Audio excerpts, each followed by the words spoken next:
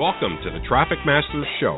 Each week, Traffic Masters explores the lifeblood of your business, generating traffic, turning visitors into leads, and conversion strategies. Mastering traffic and conversion allows you to grow a business you love and live the life of your dreams.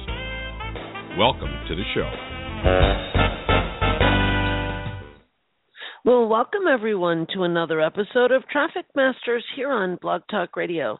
I am your co-host, Gina Gaudio-Graves, the co-founder of Divisio, the all-new affiliate network for all niches at Divisio, DUVISIO.com. I'm hoping we have a great show lined up for you guys today. We have my co-host, Jack Humphrey, my co-founder in Divisio and the Associate Dean of Directions University, joining us. And Jack, I'm hoping we have a fantastic guest. He thought he missed the show when he contacted us yesterday and was relieved to find out it was today. Have you heard from him? He said he'd be here bright and shiny. Don, are you here? Oh, maybe this is him. Let's see. This could be it. This could be it. Is this Don? Or is this Jan? It's me. Uh-oh. You're going to have to disguise your voice and sound like Don. Exactly. Well, he is planning to come because all he right, wrote well, maybe me we can do. Yeah, because he wrote me yesterday announcements. saying, sorry I missed it. Yeah, he says he's trying to dial in now. He should be here momentarily. I panic when people do that. When they get the wrong day, I just take their word for it and go, oh, my God, I missed something too. Yeah, because exactly. I wasn't there, of course. It was Monday. I thought it was, too. I was like, oh, I missed it. And then I was like, oh, it's the wrong day. I'm watching for him, guys. Jack, why don't you tell everybody a little bit more about who we're talking about? Because we've been waiting for this guest for months now. Yeah. Yes. And he was so anxious. He was 24 hours early, so I'm sure he's great, good to go, too, today. We're talking about Don Scott Schnure, a digital marketing professional, software designer, and video producer since 1997. He's been around a while. He's built and sold software in dozens of markets, including SEO, media publishing, email marketing, internet safety and monitoring for kids, and, of course, online e-commerce solutions. As the owner of 1AutomationWiz.com, the original all-in-one e-commerce solution, Don helps new and existing business owners simplify the complex task of both selling and marketing their products online. Did I talk long enough to get Don on? Are you here? That was awesome. Hey, you heard me. Hey, and you're here. You're here on the right day. We're all here on the right day. It's perfect. I appreciate it. So glad you could join us, Don. I apologize about the mix-up there. I couldn't get back into the line for some reason, but I'm here now, so let's do this. That's all we that have matters. A lot of security around this show. Crazy people try to call in all the time, so we make it pretty hard to get in. Only am I on the screening list? Yeah, we had to screen. We took you off the list just 5 minutes early, so to make sure. So, we like to start every show out with what you're excited about right now. What got you out of bed all excited? Because you've got an awful lot of stuff in your introduction you could be interested in. Tell us what you're really working on right now and you're most interested in. Honestly, Jack, what I'm really interested in right now is two different things. One is the concept of personal development as it relates to mindset and the changes in e-commerce right now. I could go all day about Google, but that would just be a complaint fest. Yeah. I mean, Google has made it complicated enough that I don't even pay attention to it anymore. If somebody asked me about SEO and expected answers like I used to give because I was able to give them, right. And you can't anymore, and no self-respecting SEO would ever carry on as if they knew what the hell was going on out there in the world. And yet many people still do. I know, and that's why I said self-respecting, so now you know. If they act like they know what's going on, I really don't think that there's people in Google that know what's going on with search. Not all, they don't work in the same room. They keep it all separate. I just read an article today that talked about 15% of Google searches are now supplied by and vetted by artificial intelligence. Mm-hmm. And it was an exclusive article, so there's no more information on it other than really sketchy, very, very, very complicated and geeky stuff about AI and how it's putting massive amounts of data together to come up with search results for complicated searches that are better results, supposedly. That's the goal of it. And, I mean, it's just another effort in my mind to make it all so confusing that we just don't care anymore. We can't possibly really, truly optimize directly for search. We have to just do our best with our customers and our content and everything else and just support and bring good stuff to the web and hope like heck Google knows what it's doing when it comes to ranking sites, because I don't know what else we could possibly do. Is that the complaint fest you were hoping for? Yeah, it's funny, Jack, because as you know, I've been doing SEO for a very long time, and if you go back to 2006, that was a much different animal. And several years ago, it was so easy and clean, wasn't it? If you'll remember, not too long ago, 2 or 3 years ago, Google handed out the big AdWords slap. And you and I both know guys that were spending, $15,000, $20,000 a day, and Google just turned them off like they were nothing. And that's when it became apparent to me. I sort of had a feeling what was going on, and then it became apparent. 10 years ago, internet marketing or marketing online, we had the advantage because we were small entrepreneurs, small companies. We were able to change and make adjustments very quickly. And the larger companies had no clue. And it was always said, well, I always said it anyway, that one day when the big companies figure it out, we're all screwed. And that's happened. In those 10 years, kids that have grown up online, the 7, 8, or 10-year-olds have grown up, and now they work for the big companies, and they get online, they get social media. And so the big companies have been able to tap those talent pools with humongous dollars. I mean, Walmart I had read their ad budget was, over the last 3 years, $100 million on Google AdWords. It is one of those things where I think a decision was made at some point. Look, we can have 2,000 advertisers that are going to spend several $1 million with us, or we can have 300,000 users that are going to spend $10 a day with us. And economically, if you can get less customers that are paying you more money, and you can get them to continue to pay more money, it's easier to manage. So I agree with you. I think that Google just doesn't. It's not that they don't care anymore, and they have to care because they have to be relevant. But the fact is that their relevancy is really dependent upon shareholder value, not necessarily what's the best search result. I can give you dozens of examples right now of sites that rank number one, and you look at the sites and you're like, really? That's not my best interest. Yeah. That doesn't serve the customers.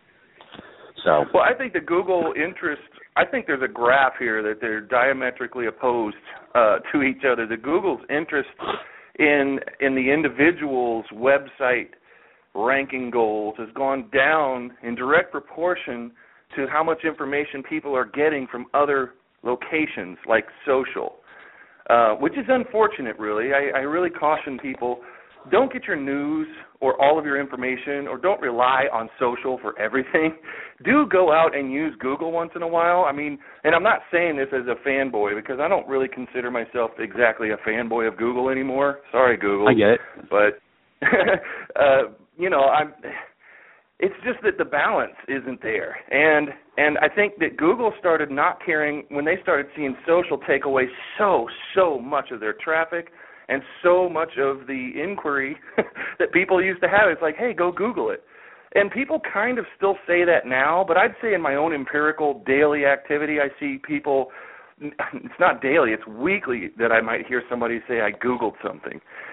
Back in 2006, what you were talking about, that was like a daily thing.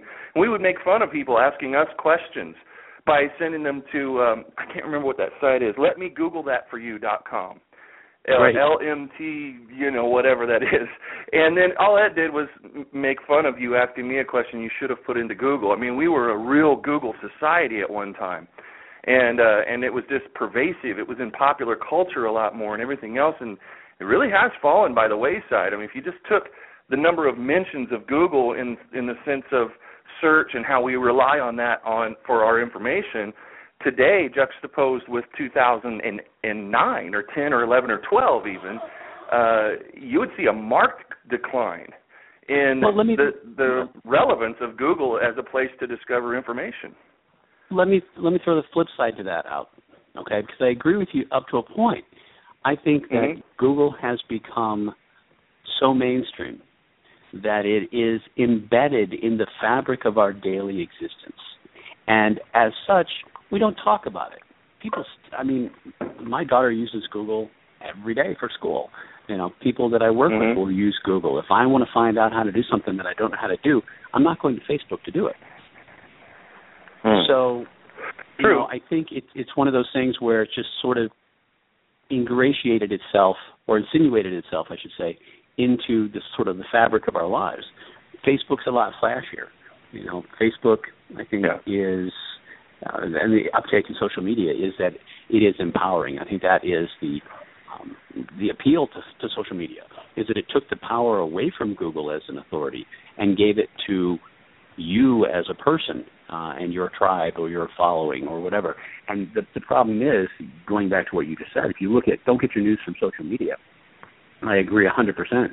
If you look at the trending stories section of Facebook, I look at that and I'm like, none of this is news. I don't care that Farrah Abraham got a new nose job, and it's the top trending story, right?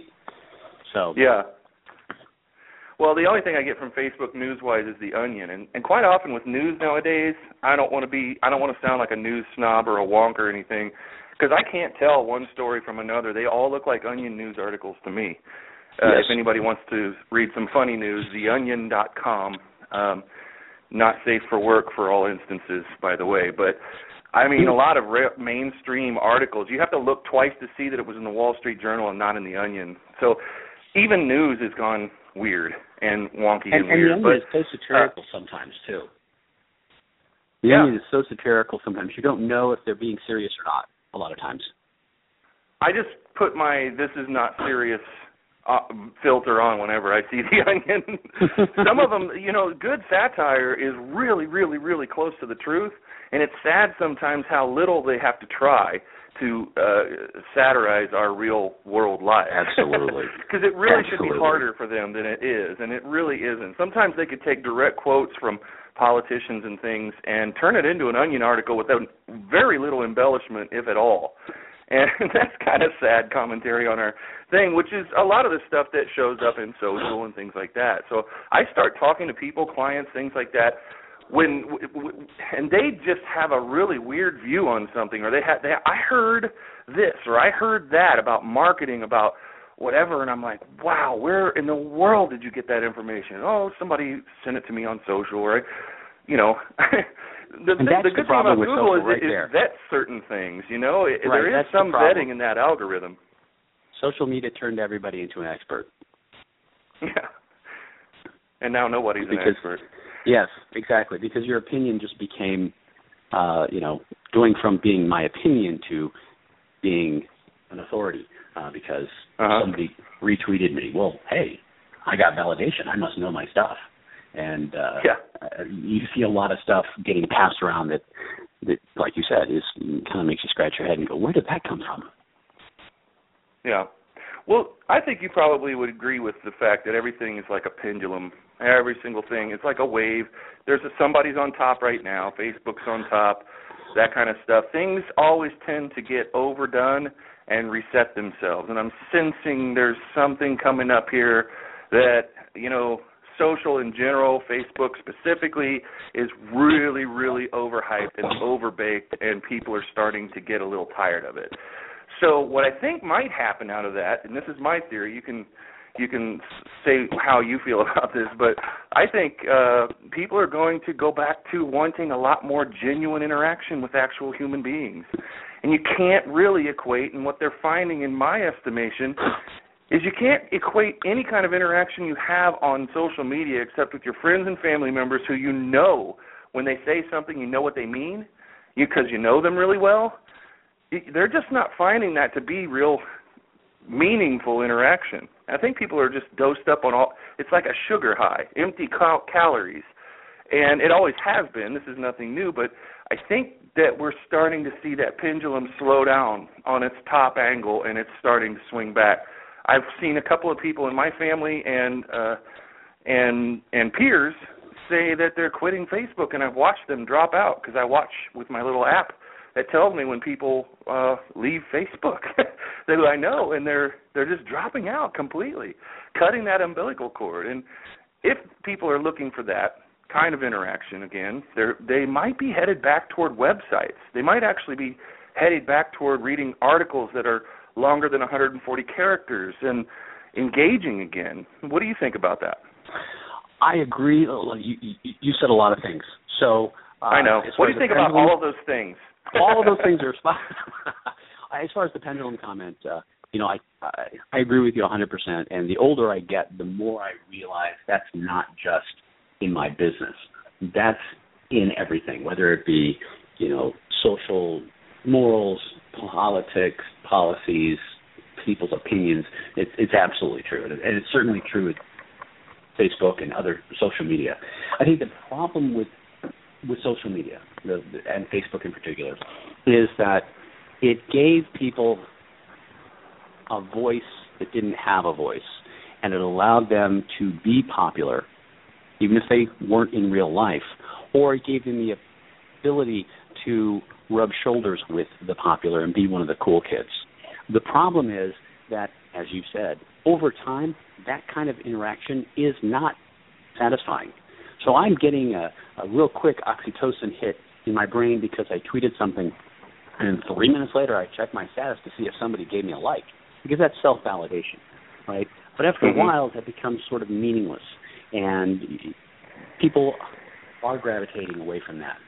Unfortunately, the flip side to that, Jack, is that I think there's a lot of people that are addicted to that oxytocin hit that you get from social media, that reward type of thing. And I know guys in our industry, in internet marketing, who will literally will waste hours a day just reading other people's posts and commenting because it gives them a feeling of personal validation to be involved. The fact is, there is some great content on Facebook. There's some really, really smart people, and they're really sharing a lot of stuff. But it's so easy to go down a rabbit hole. You go and look for something, and all of a sudden it's 3 hours later, and you're like, okay, what's my actionable plan? I don't have it. And so everybody listening right now is nodding in agreement, I'm sure. Everybody's been down that rabbit hole at least once. You have to enjoy that at least once in your life. I mean, it happens to me too. I'll for a great example, I saw a tweet that you, a Facebook post that you did, I don't know, a month or so ago, and I thought it was pretty interesting. It ended up on your website, and 2 hours later, I'd read a bunch of articles, and I'm like, okay, I've got some great information. Oh, wait, I'm supposed to be working today. It happens. Hey, don't blame that on me, man. Somebody slipped me that information before you. It was used information when I found it. I got it. No, I think that I think you're spot on. I think social media is sort of going to Facebook. Let's just call it Facebook, because what other social media is there that really counts? Instagram? Not really. Right? That Facebook is the big 800-pound gorilla. The problem that they're going to have is that people have short attention spans. And everybody remember MySpace? I mean, things happen very quickly, and what will happen is it's just going to take another social platform that does what you've said, that doesn't let you connect with, everybody and their brother, just your friends. Facebook will always have a place. I think it's not done growing. But when 4 out of 5 people on the planet have a Facebook account, that's where else are you going to go from there? Yeah. Well, I mean, you see some really, really, really mega desperate attempts at where you're going to go. They're trying to fly blimps over countries that don't have internet access just to have Wi-Fi piped in from the sky. A lot of people who are really drinking the Kool-Aid are writing articles about that, saying how amazing, how great, how awesome, and all I see is pure, unadulterated desperation on the part of Google and Facebook. When they start flying drones around the planet trying to pick up the rest of the people who are not connected the way that we are in the States, man, you know that it's at the end. Something is, when they hit that critical mass, where are they going to go from there? Exactly. Because they have the same ideology as a cancer cell. It's growth for growth's sake, and they have to grow beyond that. And what are they going to do? They're running out of planet, and they're running out of people. And again, it's they would have a whole other phase like they've had for the last 10 years with all the new people they add, because they haven't had their empty calories yet. They haven't binged, and they haven't gone over this stuff. And everybody here is going to be like, dude, you don't want to go down that. But they won't listen, right? They won't listen because this is new to them. They get to have somebody like their tweet. They get to have somebody pass their stuff around and go viral. They haven't done any of that yet, and that's really millions and millions and millions of people. So there's still a party to be had, but it's basically saying that Facebook and Google are kind of done with us. When you said earlier that we don't talk about them because they're so ubiquitous, it's true. It's like a fish talking to another fish about water. It's not something that fish think about. It's like air to us. We don't talk about it. We just breathe it. You made a great point about there are some users that it's still new to, right? And just remember the first time, you used AOL and you heard that you've got mail. I mean, that was exciting, right? And so people that are coming on now onto Facebook demographically new users on Facebook tend to be over 60. Because the kids have already adopted it, right? Yeah, and the kids are leaving it. Like they're not re-adopting the kids are leaving it because their parents are using it, right? Right, it's not cool anymore. It's not cool anymore. And the fact is that when you're Mark Zuckerberg, what I think his feeling has always been, I need to overtake Google in popularity. Well, they did that, right? The problem for him now is, how do I keep these users? Because the fact is, like you said, their growth is not sustainable in the way it is. I think their growth is all advertising based, their revenues, and I think they are very quickly have adopted. This is not new. They've done it already. They very quickly adopted the Google mindset of, as an advertiser, unless you're spending X $100,000 a day, you don't really count. We don't care about you. You're more of a pain than anything else. Right. So, the hot thing right now, I think it's going to burn out faster is, and there's guys that disagree with me on this, is native advertising.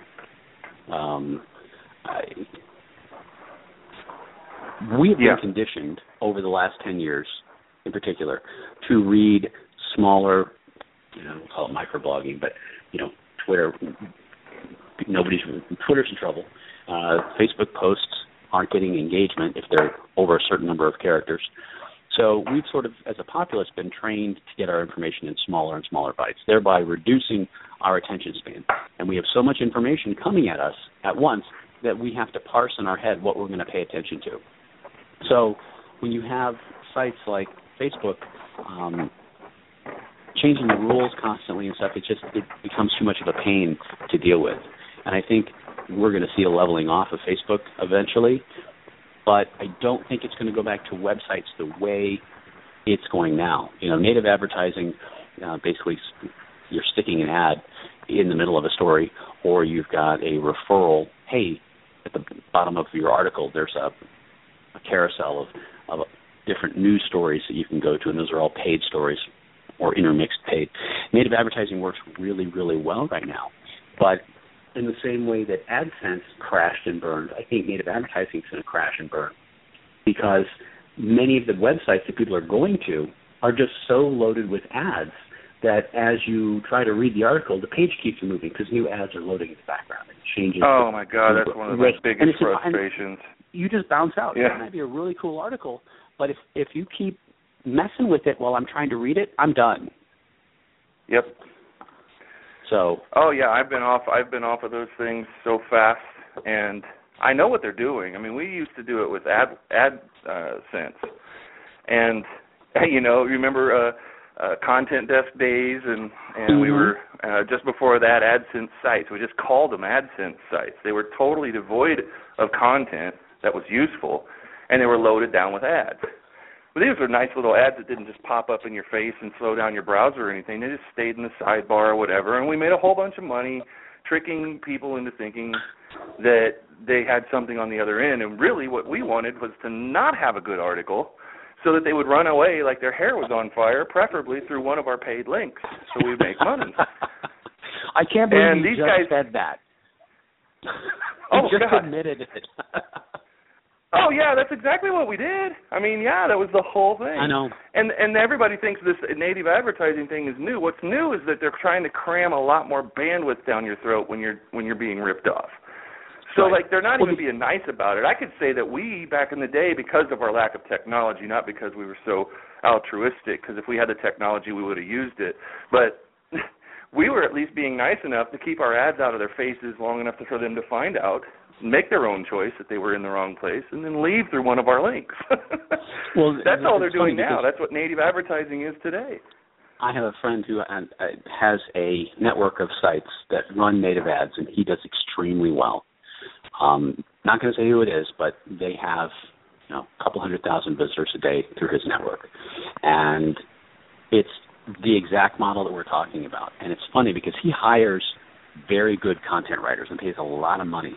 But when you look at time on site, very often a lot of his sites, you read 2 or 3 paragraphs and then you have to go to the next page to read the next 2 or 3 paragraphs and so on and so forth. Oh, God, I hate those his sites. Bounce rate, if people make it a quarter of the page of the article, they read maybe a quarter to a third of the page, and then they're gone. He doesn't care because he's making so much money from the native advertisers. So the whole concept is, provide it's great like content robots for your talking to readers. robots, isn't it? Mm-hmm. After a while, it's like what was the just say maybe or something like that. That when they started the semester and somebody put their boombox in front of the professor and never showed up to class again, and by the end of the semester it was all boomboxes, and then which was hilarious. And then they showed the professor's thing, and he had put his boombox up on the podium recording of his talk that day, and it was all boomboxes talking to each other. That's what we're in now. Is when everything hits critical mass, it gets to that point all the time. We've watched this cycle through like 3 or 4 times since we've been on the net and doing stuff, right? Really big bubbles, giant bubbles, like the real estate bubble, only it's a tech content advertising bubble. And we get to the point where Google has loaded up on ways to combat things so heavy, and then everybody else is loaded up on their ways of tricking Google so heavy, and then they throw in the ads, and then they throw in the content. Google wants good content. All right, let's spend a whole bunch of money on content nobody's going to read, but it'll be good. Therefore, we'll get through the algorithm, that robot, and then my robots will reattack by putting a whole bunch of ads in front of everybody, and then everybody just gets caught up in like minced meat machine. You just get processed people's attention spans through this meat grinder of robots fighting with each other, and somebody makes money out of that. It never lasts. That is the end of a cycle we're viewing right now. Everybody take great heart in knowing that your buddy's site and lots of other sites like it are about to die. It's the last gasp of a dying thing because everybody's got a boombox. Exactly, and great point. Case in point. April 2012, the original Penguin update came out for Google. Prior to that point, Jack, I did SEO. We, for 1AutomationWiz.com, we were doing lots of everything that Google said was approved. Mm-hmm. Some of it may have been on the boundary, but nothing black hat. And then one day, Google said, you know what, all that stuff that we said was okay, we don't like that anymore. And we got hammered with the penalty for 18 months. I mean, I could not get ranked no matter what I did. We're not the only one that happened to. But that sort of mentality, I think that's circling back to Facebook, I think that's the real appeal to Facebook for content creators. Is because, look, I'm going to build, instead of worrying about Google and trying to get traffic that way, I'm going to have a Facebook group, maybe a private group, and get a lot of people to join that group, and we'll all share information, and I'll moderate, and I'll look like the rock star, and then I can make offers to my group. We both know guys that do that and do it very well. The fundamental problem with it is you're building your empire on somebody else's network. Somebody else's, same with Google. If you're relying on Google, you're your host. So that's one of the things I like about your model is that you don't. You build the following for Jack, not on a platform for Jack. So yeah, meet me over here because the place we're on right now might be gone next week. So meet me over here. Always have the ability to tell your crowd to meet you somewhere else, and have a backup plan for everything so that you don't panic and go, oh crap, Blab just totally crashed and went away, and I just put a huge amount of people and resources into that, and I have no way to get them out. So everything I've done is gone. You don't ever want to find yourself in that position. When you ask me what I'm really into right now is, like I said, is sort of in the personal development arena of mindset. And I've been marketing online since 1997, and I've seen all the changes. And there was a pitfall that I fell into, and I had an epiphany about 6, 7, 8 months ago that just sort of changed my perspective on things, because I talked to so many clients that fall victim to what we did and fall victim to what you were just talking about, is that something changes, and then you're having that, oh my goodness moment. What am I going to do now? I just put all this work in. Now I have to start over, or I have to, figure out how to move all these people from one email provider to another email, all of that. And it causes a lot of fear and anxiety, and it's paralyzing to people. And the reality is, for a long time, I was intellectually aware. Things change. But that can be paralyzing for a lot of people. The idea that things change, I worked really hard to get here, and now you're going to change the rules. Oh my goodness, I'm just up a creek. And about 6, 8 months ago, it's over. And there are guys that don't just lose their businesses; they lose their business, and then they're paralyzed and they can't move forward with something else because they're stuck in the past of the way it was. They're stuck in the complacency of, okay, I've got it working, the machine is working. Oh no, what just happened, right? So about 6, 8 months ago, I was having lunch with a friend of mine, and a gentleman named Richard Geller, super smart guy. And Richard said to me, he said, Don, in particularly in internet marketing, a lot of it I like to think of as a Hollywood movie type situation, in that most of the time, most people in Hollywood are out of work, and then several of them will come together to make something. And then when it's done, they disband, and they kind of float for a little bit, and then they come together, maybe different people will come together and make something new. And it's a constant, not reinvention. He said that's where you get stuck. So if you think, I got to reinvent myself, well, you know what? As entrepreneurs, we can do that 3, 4, 5 times, but it gets old. He said, don't think of it as reinvention. Think of it more as a creative process that you create, you do it, let it do its thing, and then you're done. And then you move on because you have an expectation that it's going to be completed. You don't get stuck in that mindset. So, I looked at my business as a shopping cart and e-commerce provider. In the last 15 years, we've had a tremendous number of competitors come into market. And it means we have to try harder, but it's not just us. You have lead pages. It's a great system for making lead name capture pages and squeeze pages and things like that. But then they had new competitors come in. Russell Brunson came in with ClickFunnels, and wow, a lot of people like that. And people like OptimizePress. And the reality is that if a great example, Kajabi was the membership site thing for a long time. Well, where did they go? Well, they're working on their new version that's coming out. But in the meantime, they're losing ground. And so it's just one of those things where if you don't think about losing everything, you realize, as you said, that it could change, and it probably will change. And if that's in your head to begin with, you don't get freaked out when it does. You just take action, and you're not paralyzed. And I think that is so important for people to get, because things are going to change. And rather than fearing them changing, embrace that change. Because if you embrace it, then a lot of times you can get ahead of it and be in the leading edge of the next thing. Yeah, change is the only constant. That was really extremely good advice. It's such a cliche, isn't it? But it's so true.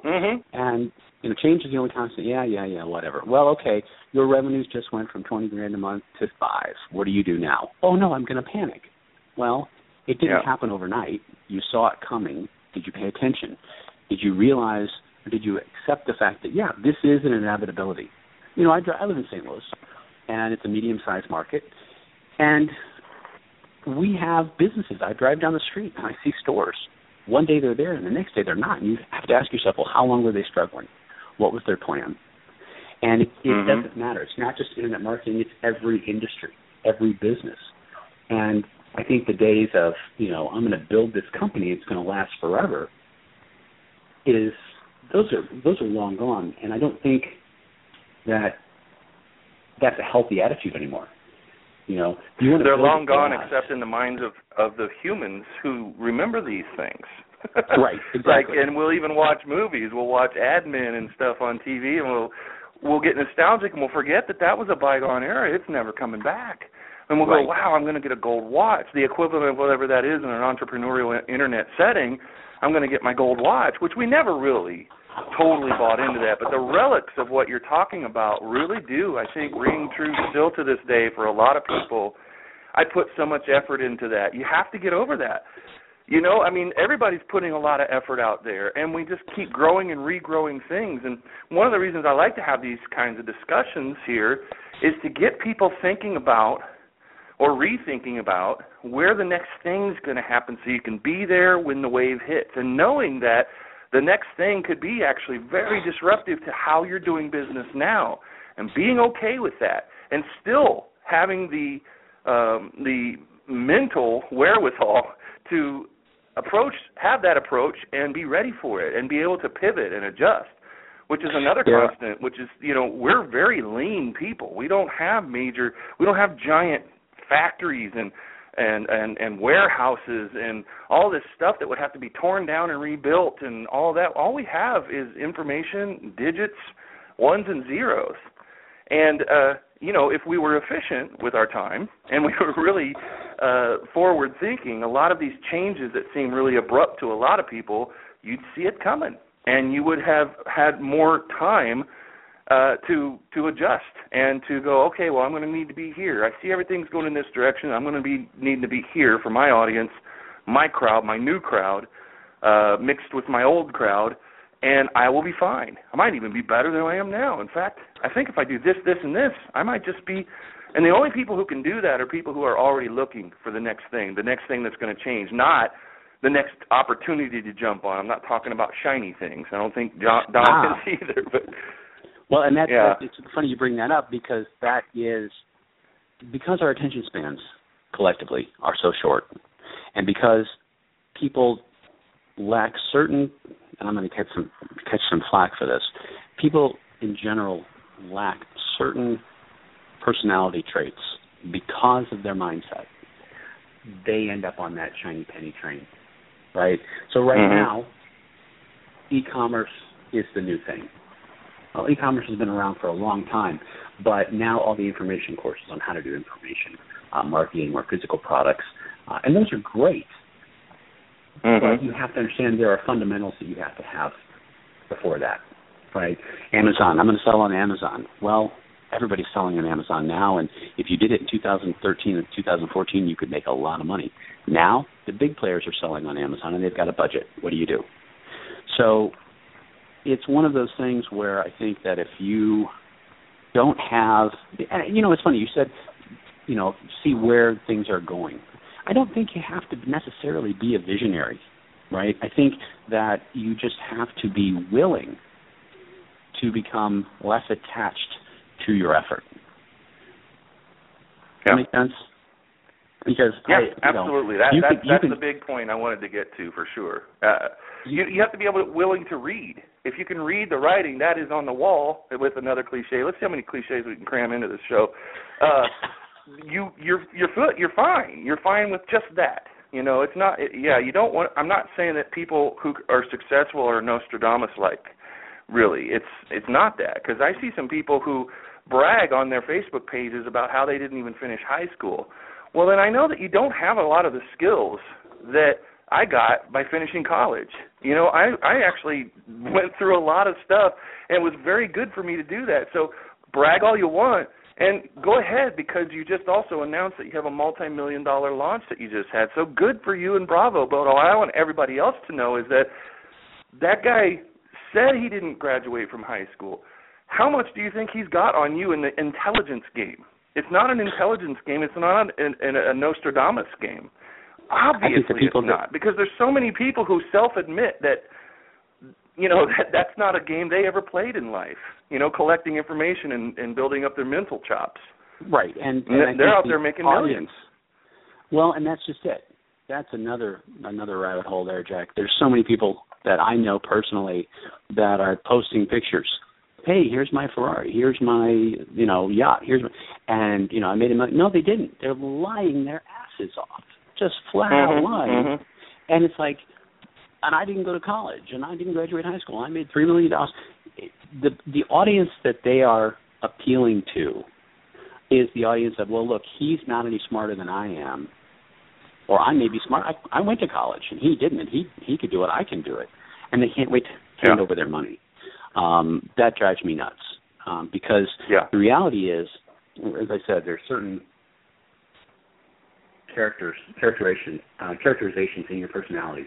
Like, my new favorite words this month are grit, determination, perseverance.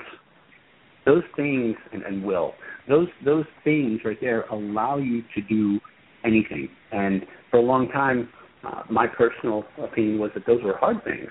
Right? A lot of people hear, I have to have a lot of perseverance, I have to have grit and willpower. Mm-hmm. Those are hard. I don't want to do that. I'm just going to buy this shiny penny thing. It doesn't work that way necessarily. It's more of an internal mindset. If you want something and you do the steps, it's not difficult. You just have to do what you're supposed to do and not be distracted.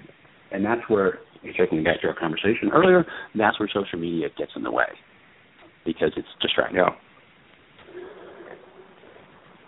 Yeah, we were able to output an awful lot more stuff, just in sheer metric tons of stuff, back in the day when we only had like the Warrior Forum and AOL and bulletin boards, which nobody probably even knows what I'm talking about anymore. There's only a few people left to do. I was excited when I got my 2400-bit modem. Oh, yeah, I remember my 1200 baud, and I was like, man, I am screaming. I could go make dinner, have dinner, go see a movie, and my page would still be loading when I got home. And I'd be thinking I was on the Internet. I'm flying, dude. I was the first person in St. Louis in 1996. I was the first person in all of St. Louis to have DSL, and I thought I was the boss.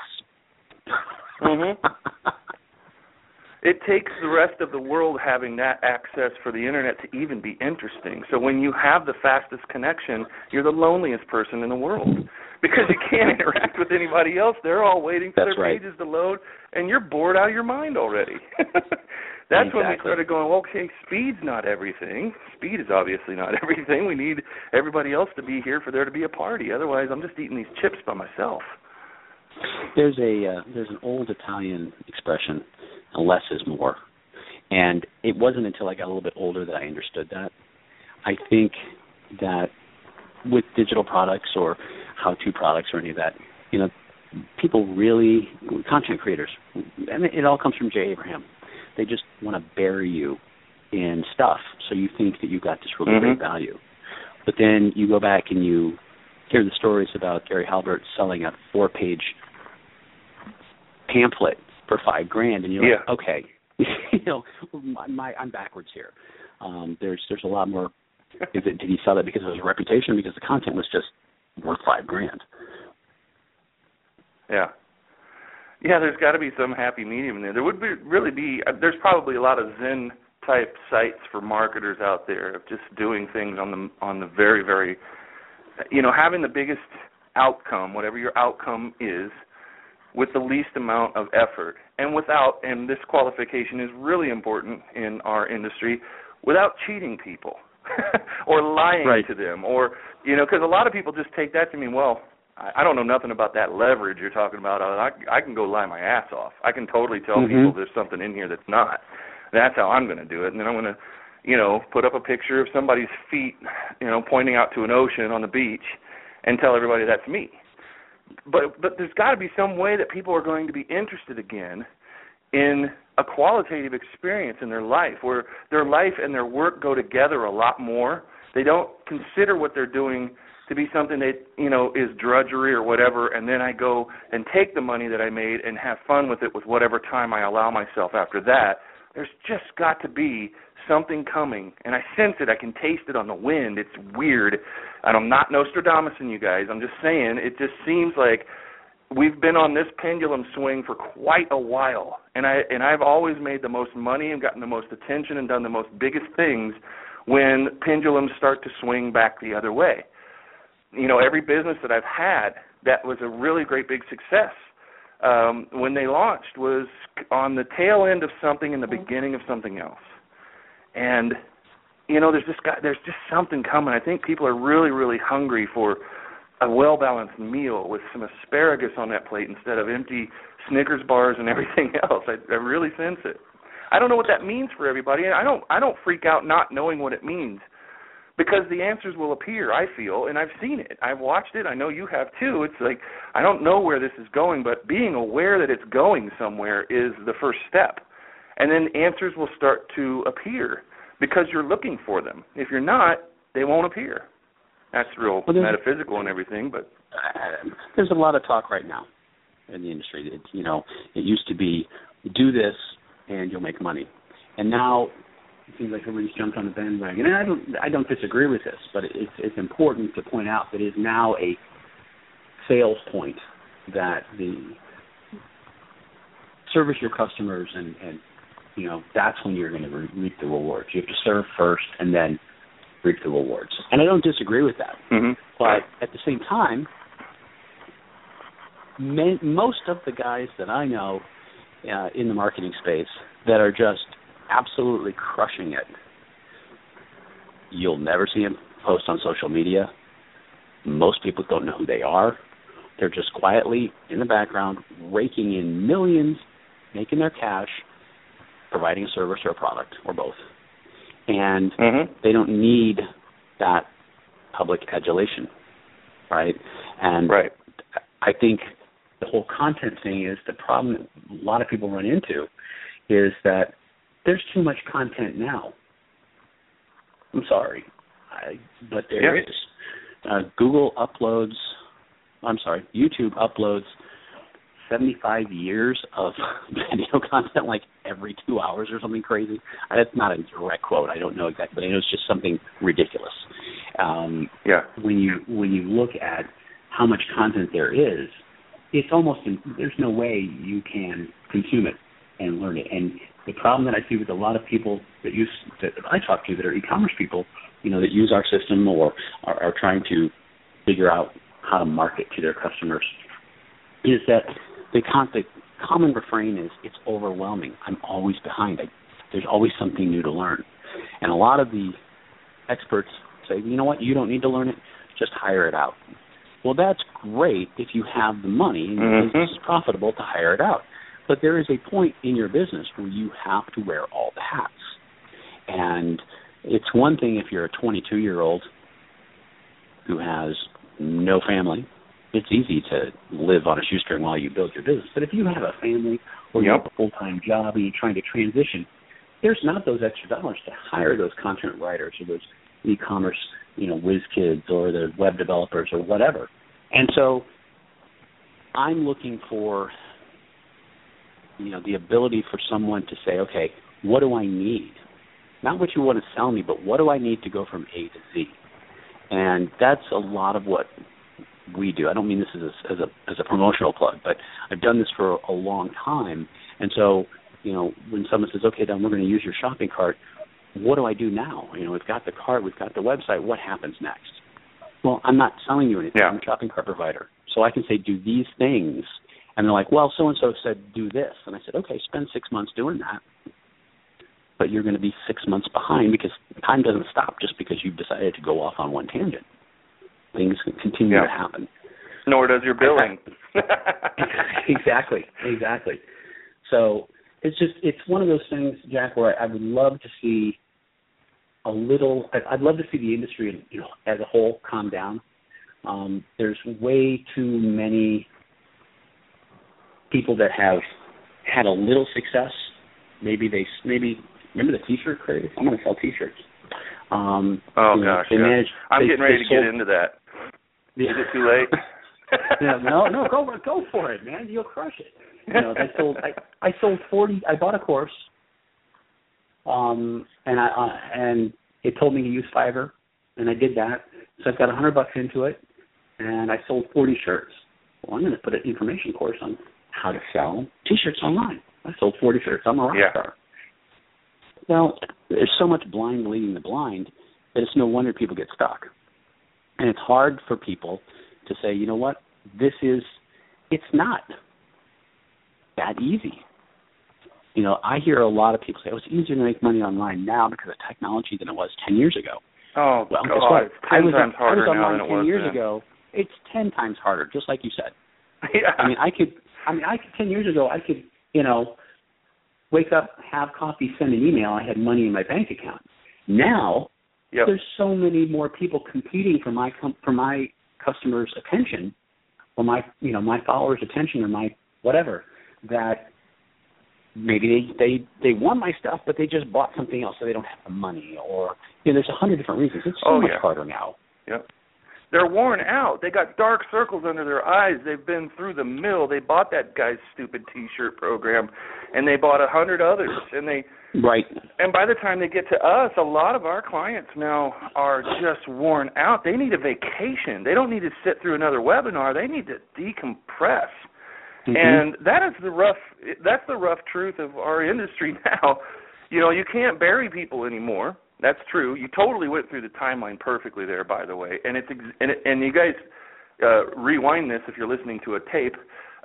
Listen to this again, because that was really a breakdown of exactly how everything's gone. We didn't have as much to do in the early days because there wasn't that much going on. So we could really sit down and read a J. Abraham novel on the simplicity of something. And if it's so simple, why the hell am I reading 365 pages? But I don't care. I bought it. I'm going to do this or not. Maybe I'm going to go look at this bar for a while. But so we had a lot of time. Courses were really fat. Now we don't have a lot of time. Now we're not even saying, here's a short course that'll give you everything you need. We're saying, just let us do it for you.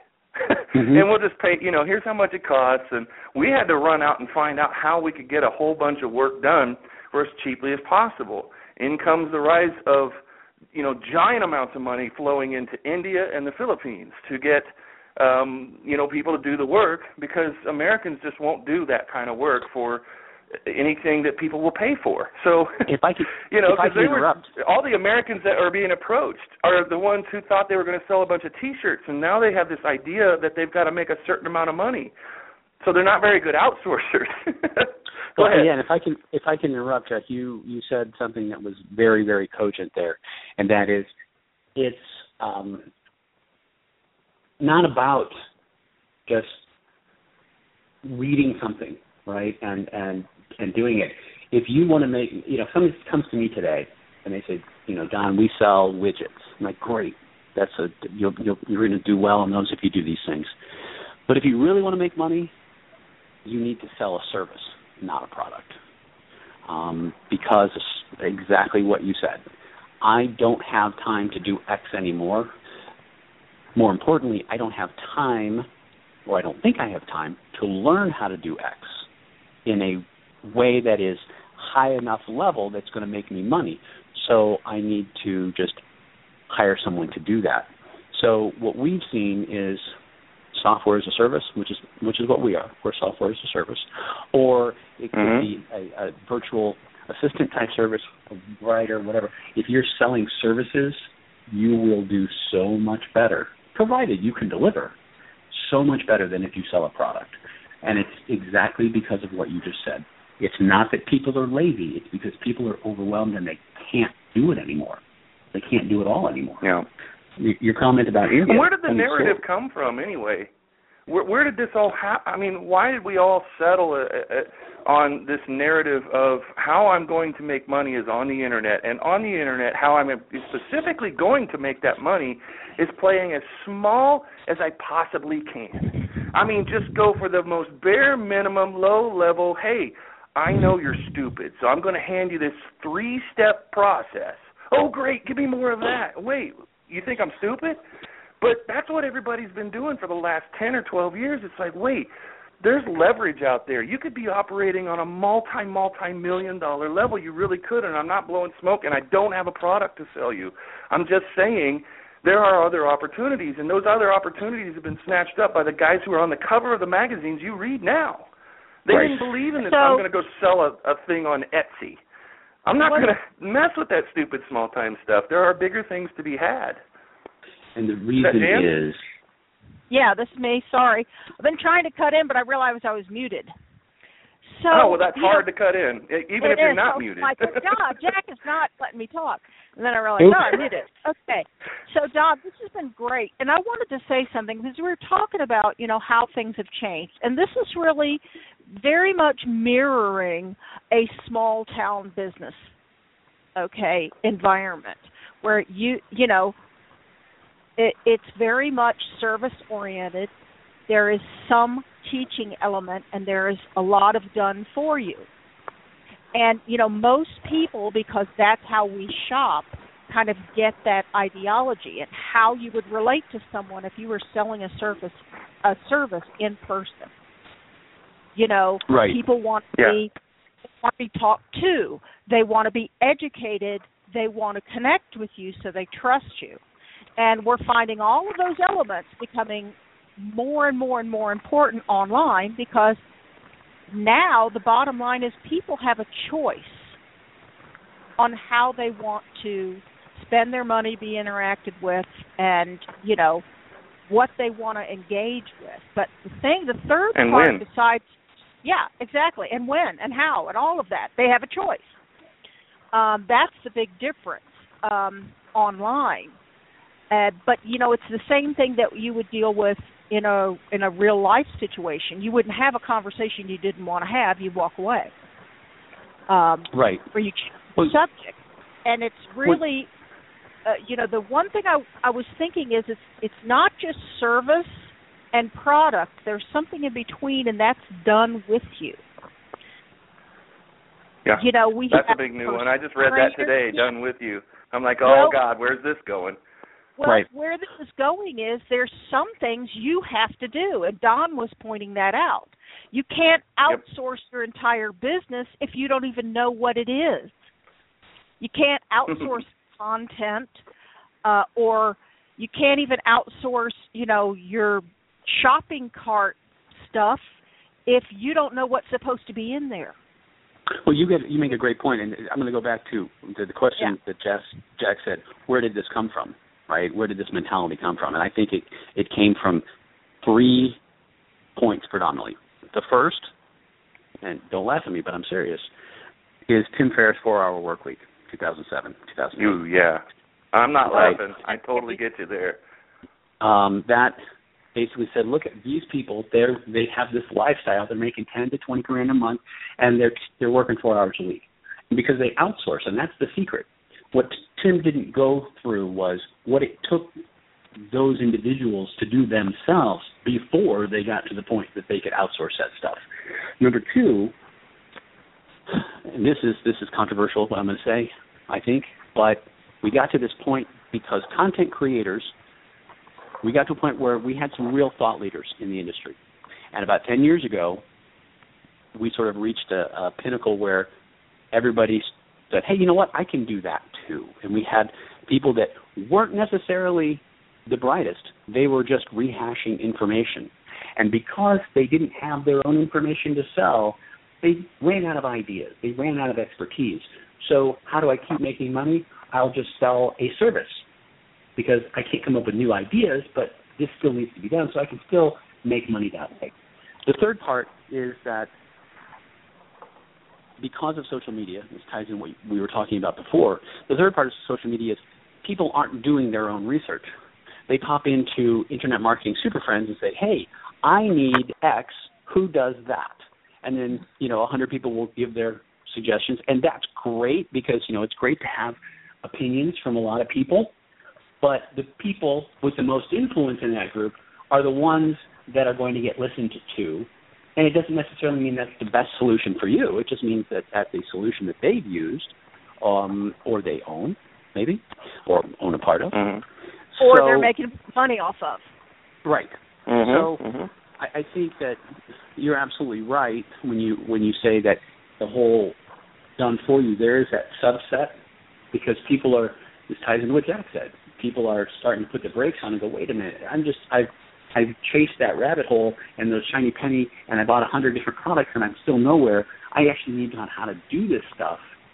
So the done with you concept allows me to get it done, but it allows me to learn how to do it myself. That's appealing. But at the same time, I think that is probably will be a higher level, right, of product. I think because it's a higher level, people will not jump on it as quickly because they're going to realize, well, now I'm involved in 7 different done with you products. I'm back where I was. And, funny story real quick, just as a side, you talked about Hold on, all this we money. can't do funny stories because we're kind of out of time. Oh. Well, no, we have to have our funny story. One thing. It's up to you, Jack. An anecdote. Jack said that, all this money's flowed into the Philippines. All this money has flowed into the Philippines and India. So, big difference for the listeners. You need to know the difference between hiring Filipinos and hiring Indians. This is not a racist thing. This is a cultural thing. We had hired on more than one occasion, I've hired Indian programmers to do software programming for me. And sometimes I'm a person of high expectations. If you screw it up, I'm going to let you know you screwed it up, and I'm going to expect it to be done right. Typically what happens is if you lose your temper or you become very demanding, and not saying like being a jerk, but like, look, I paid you, you need to do it right kind of demanding. Very often, my experience has been that Indian programmers, it's a loss of they don't like it, then they'll fight back, but they'll do it. But you're going to pay for it. Indian programmers are winning $30,000 a year. Yeah. However, you cannot take that attitude with a Filipino outsourcer. If you are displeased with the Filipinos outsourcer's work or programmer's work and you express displeasure, they will disappear. You won't hear from them. They're gone because it's a loss of face for them culturally, and they just disappear. So, you're going to get Filipino workers that are less expensive, in my opinion. Very often they're of a higher quality, programmers and things than the Indians, but the Indians won't leave you. They'll give you, they'll give you what you paid for. You just sometimes have to make it very clear. And with outsourcing in any situation, don't tell them what you want. Spec it out. Write it as simple as you can and step by step by step. And if you don't know how to do that, hire someone to write that spec for you. It is the only way you'll get what you want the first time. Don, you've over-delivered, man, and we're going to have you on again because I sense that we have a lot more to talk about. I hope people find this stuff interesting because it should be. It's not what you typically hear on any kind of podcast these days at all. It's hard to find.